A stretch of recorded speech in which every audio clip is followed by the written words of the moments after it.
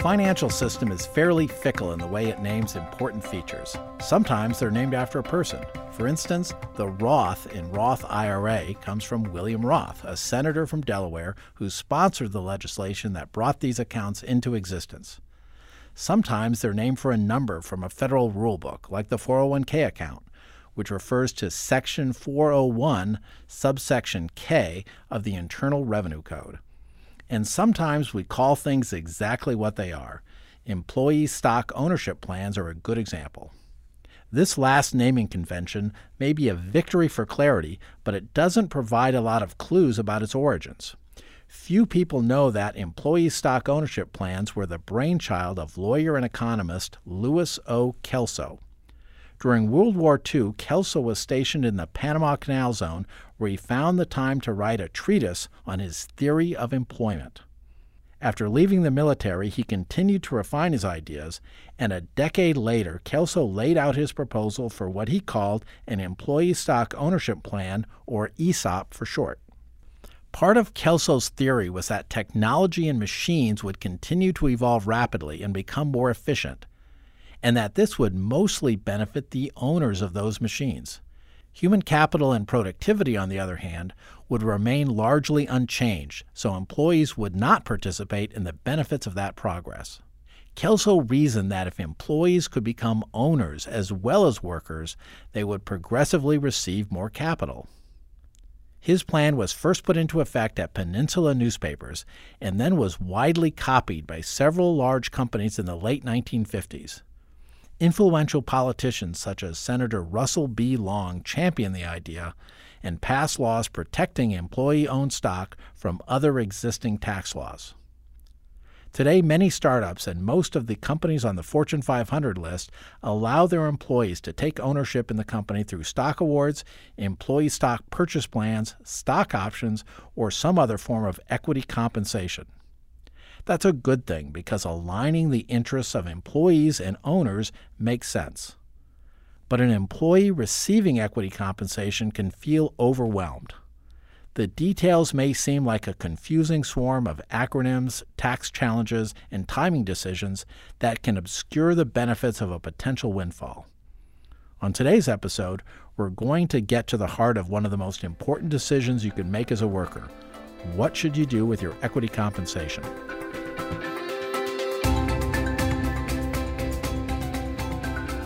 I'm Mark Riepe, and this is Financial Decoder, an original podcast from Charles Schwab.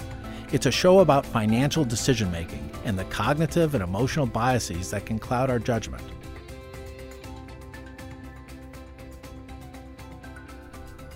There are at least two biases that are relevant when it comes to decisions about equity compensation. The first one is our tendency to err on the side of optimism. If your company is doing well and you have confidence in the strategic plans of the firm and its ability to execute them, then it's easy to be even more optimistic than usual. This is hard to combat as an employee. So much of what employees hear from companies is about what's gone well already, what's going well right now, and what will go well in the future. When obstacles are discussed, much of the discussion is about how the company has anticipated those obstacles and has plans to mitigate them. My point is not to be critical of companies. I suspect most of us have no desire to work for a firm that is always talking about its failures and how the future is dark. But when it comes to equity compensation, you're no longer just an employee. You're an investor in the company as well, and it makes sense for you to evaluate the company somewhat differently. The second bias at play in your equity compensation decisions is cognitive dissonance. This refers to the difficulty we have in simultaneously holding apparently contradictory beliefs. Most people want to feel good about the prospects for their employer. After all, if your general perception of the firm is negative, you probably don't want to work there much longer, never mind owning a stake in the company. However, if your general perception is positive, and you sell an ownership stake you've received, well, that might feel a bit inconsistent. One way of resolving that inconsistency or dissonance is to just continue holding the employer stock, which is exactly the direction that optimism bias reinforces.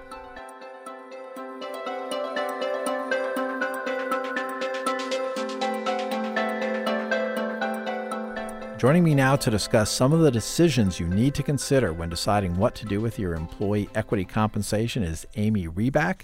Amy is a vice president here at Schwab, and she heads up stock plan services. Thanks for being here today, Amy. Thanks for having me, Mark. Talk to me a little bit about just compensation. How has the world changed when it comes to employee compensation and how companies incentivize their employees? The landscape of compensation has changed pretty drastically, especially over the last decade or so. And the way that I typically describe it is more of an evolution. So when my father went out into the workplace, he was told, make sure you get a pension.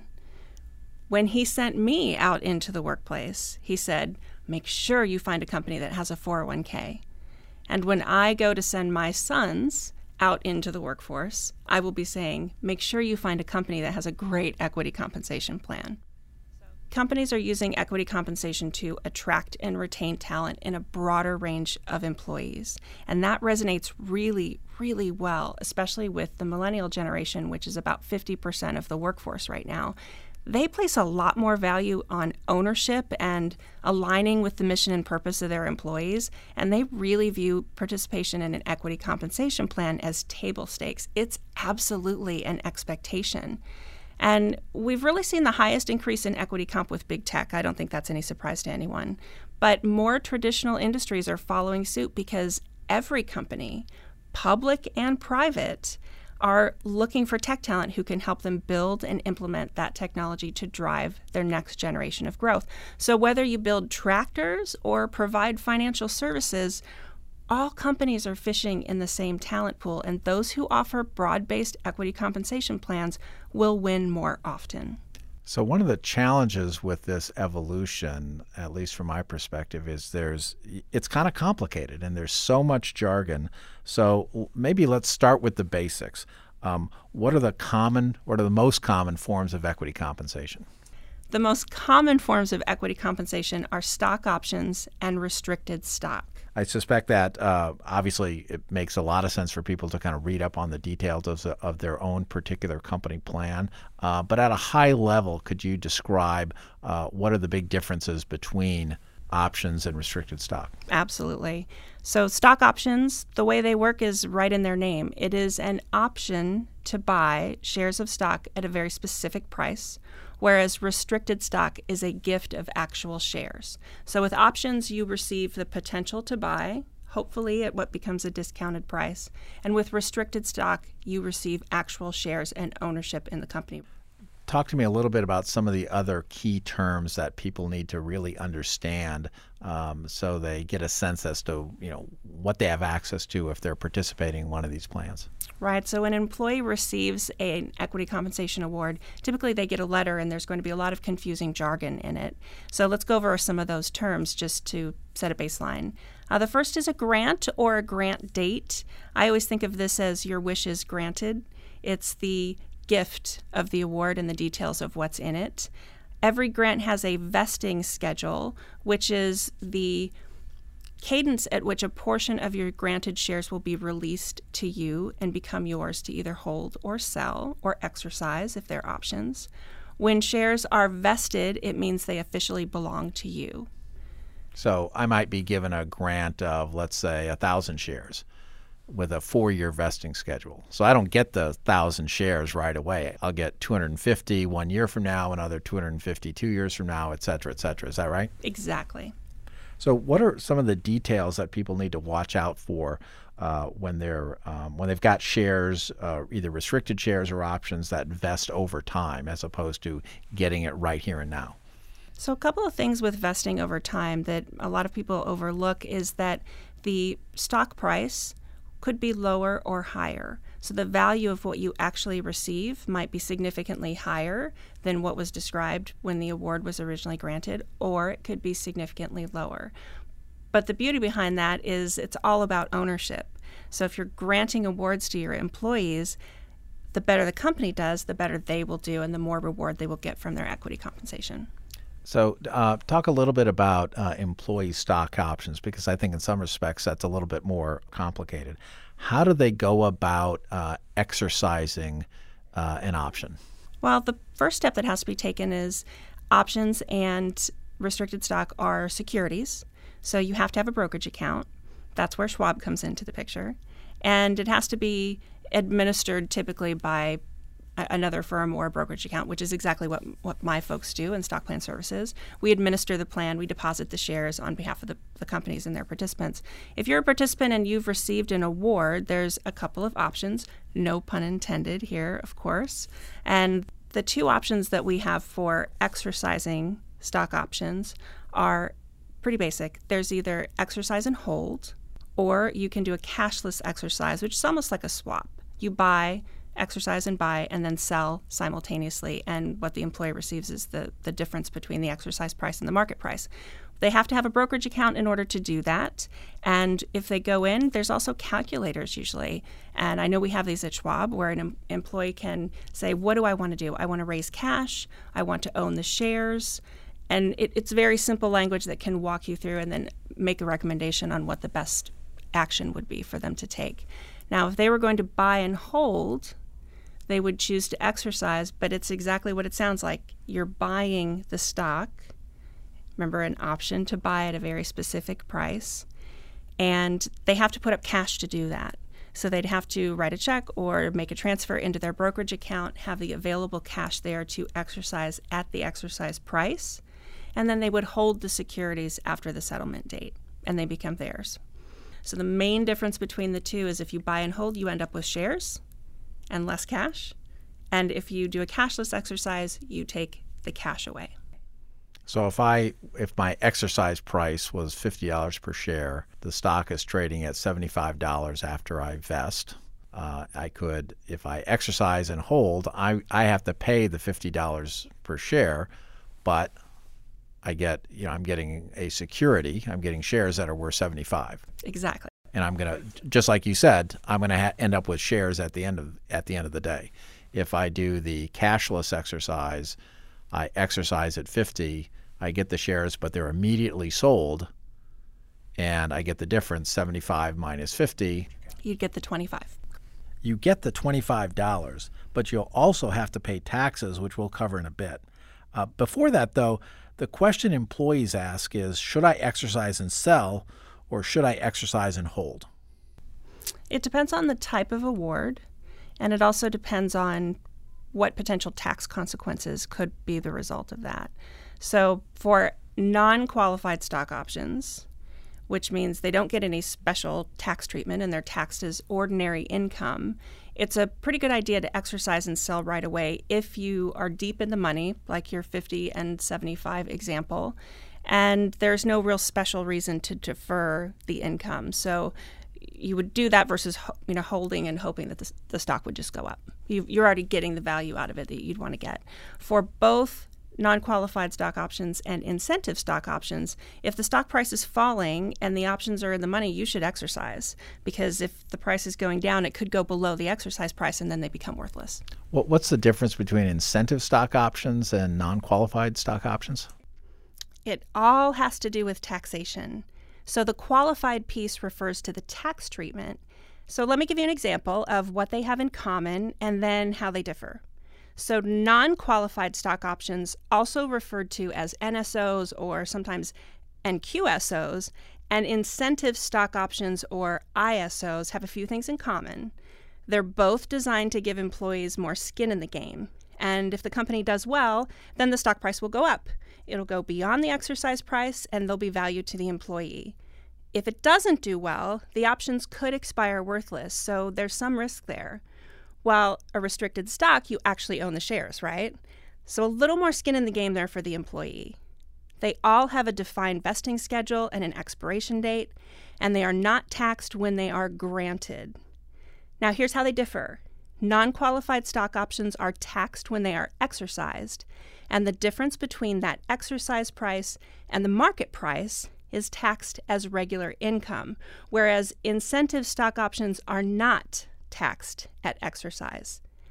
The actual shares from an ISO exercise are taxed when they're sold. And if it's a qualifying transaction, meaning that the shares were held for 2 years from the grant date and 1 year from the exercise date, only short or long-term capital gains would come into play. Got it. What are some of the common tax mistakes that people make when it comes to options? Oh, lots and lots of tax mistakes. And the reason is a lot of people really don't understand the type of awards they have and what the potential tax consequences could be.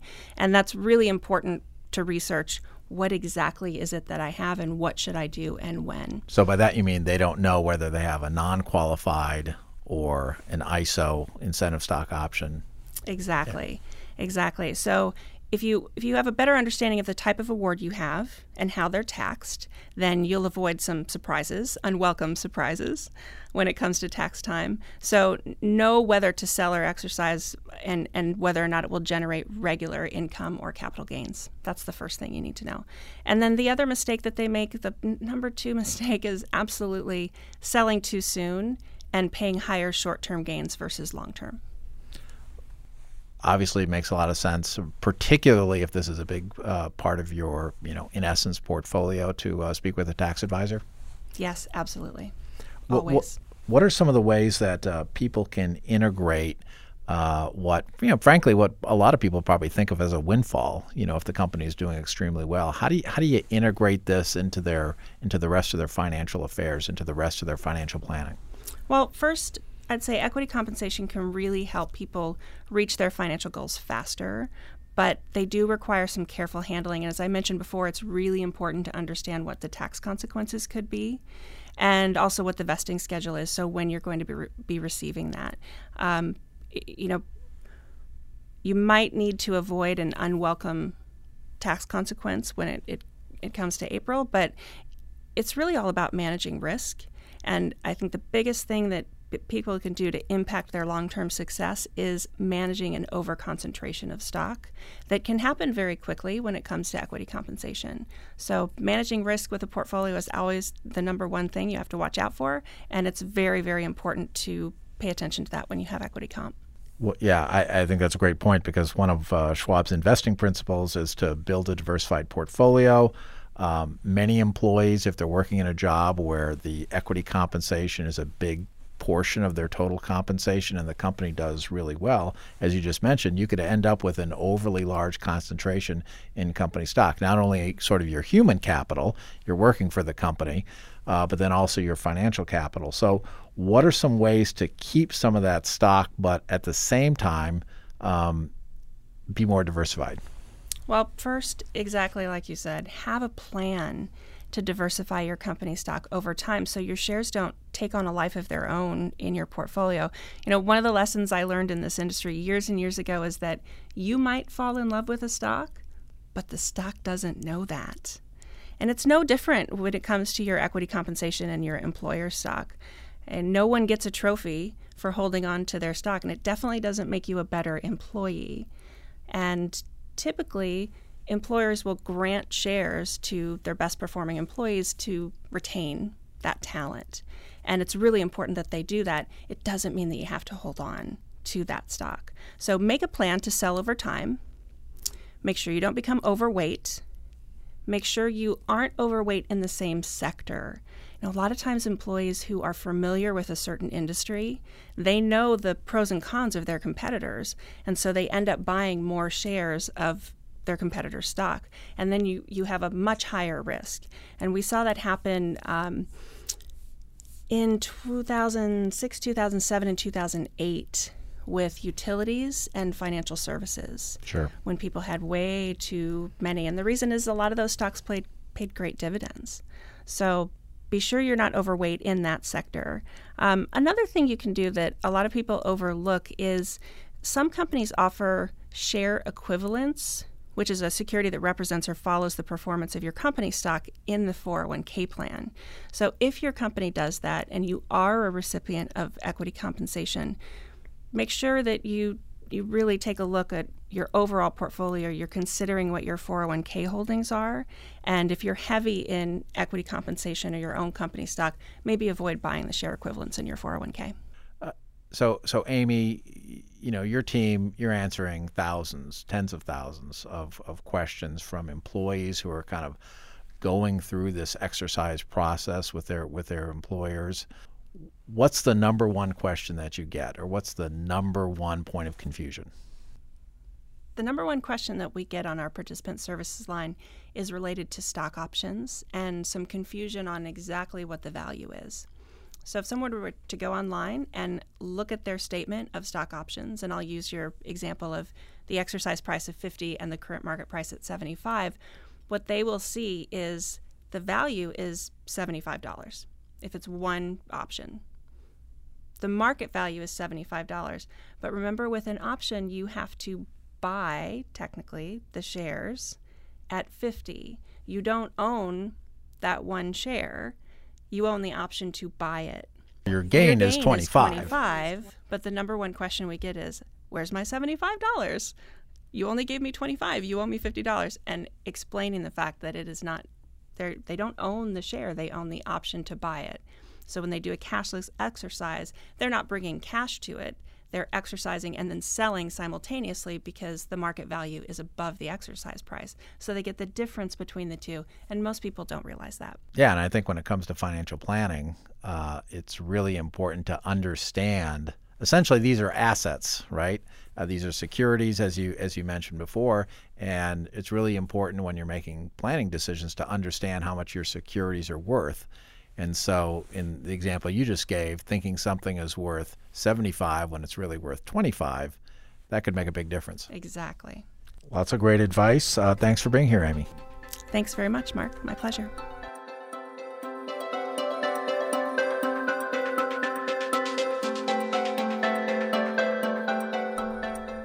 In the introduction, we talked about two biases, over-optimism and cognitive dissonance. I'm going to talk about one more bias, and then we'll wrap up with some suggestions for how to combat these. This has to do with how we frame decisions. Many people frame decisions in an overly narrow way. Let me give you an example. A narrow definition of wealth would be to just include your financial assets. A broader, more accurate view is to define wealth as all of your assets, including your human capital.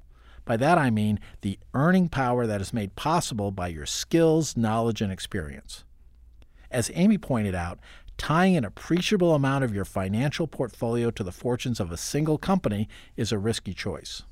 However, the value of your human capital is also at least somewhat tied to the performance of your employer.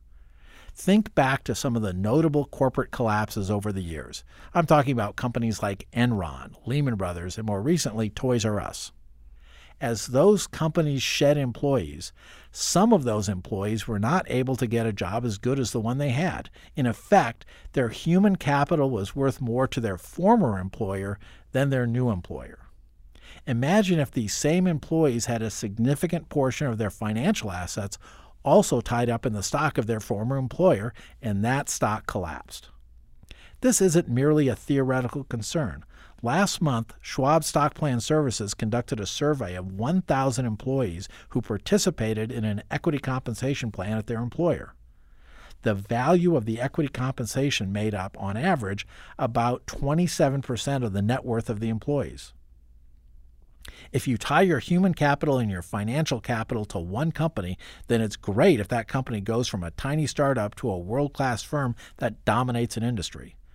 Because of survivorship bias, it's easy to come up with examples of where that happens, but those are actually exceptions rather than the rule. Last year, an important study was published that looked at all individual stocks that had traded on U.S. stock exchanges since 1926. The study compared the returns of each individual company with treasury bills over the life of the company. Only 43% of the individual companies beat treasury bills. That's why diversification is so important. Any single company has a lot of risk associated with it, so you want to spread your money around because the winning companies tend to do so well, they more than make up for the ones that struggle and greatly outperform T-bills. So what do you do about all this? Suggestion number 1, do your homework on your grants. Equity compensation is complicated. Make sure you understand the details of your specific plan and get help if you're confused. Suggestion 2, do your homework on your company. Equity compensation is a great tool, but you need to periodically ask yourself what the prospects of the firm really are. You should be evaluating the stock objectively, as you should with any individual stock you own. Ask yourself the question, what could go wrong? If you're not capable of asking or answering those questions, then take advantage of the services of an advisor. The advisor can serve as an independent third party who can be more objective. If you don't combat this, then you run the risk of getting sucked into the hype and hold on to too much of your equity compensation and end up with an unbalanced portfolio. Suggestion number 3, don't fall for false choices. Selling company shares isn't an expression of disloyalty or lack of faith. It's an act of humility. It's an admission that we don't know the future with any degree of reliability. In the face of uncertainty, the best strategy is to position ourselves to benefit from what we think the most likely outcome is, but also put in place some protection in case the future doesn't pan out as we planned. In the case of employer stock, feel free to hold a position, but not so much that your financial future is at risk in case the firm gets into trouble or underperforms. It's really hard to say a specific percentage is too much because everyone has different circumstances, so as a rule of thumb, consider anything above 10% as a warning sign. Suggestion number 4, put the decision on autopilot. Many companies allow employees to opt into a program where they agree ahead of time to regularly sell shares of their employer stock. As we've said many times on this show, you can't always rely on yourself to make a bias-free or emotion-free decision in the heat of the moment. To protect yourself, set up a structure that imposes a prudent decision upon your future self. If you're interested in learning more about how equity compensation works, be sure to check out schwab.com/equity compensation. And you can always call Schwab at 877-279-4476. Thanks for listening to Financial Decoder. This is our last episode of Season 3, which means we're taking a break for a couple of months, but we'll be back in the new year with more episodes. If you've enjoyed the show, please leave us some feedback in the form of a review on Apple Podcasts or your favorite listening app. If you want to go back and listen to previous episodes or read more about our previous topics, you can always visit our page at schwab.com/financial decoder. For important disclosures, see the show notes and schwab.com/financial decoder.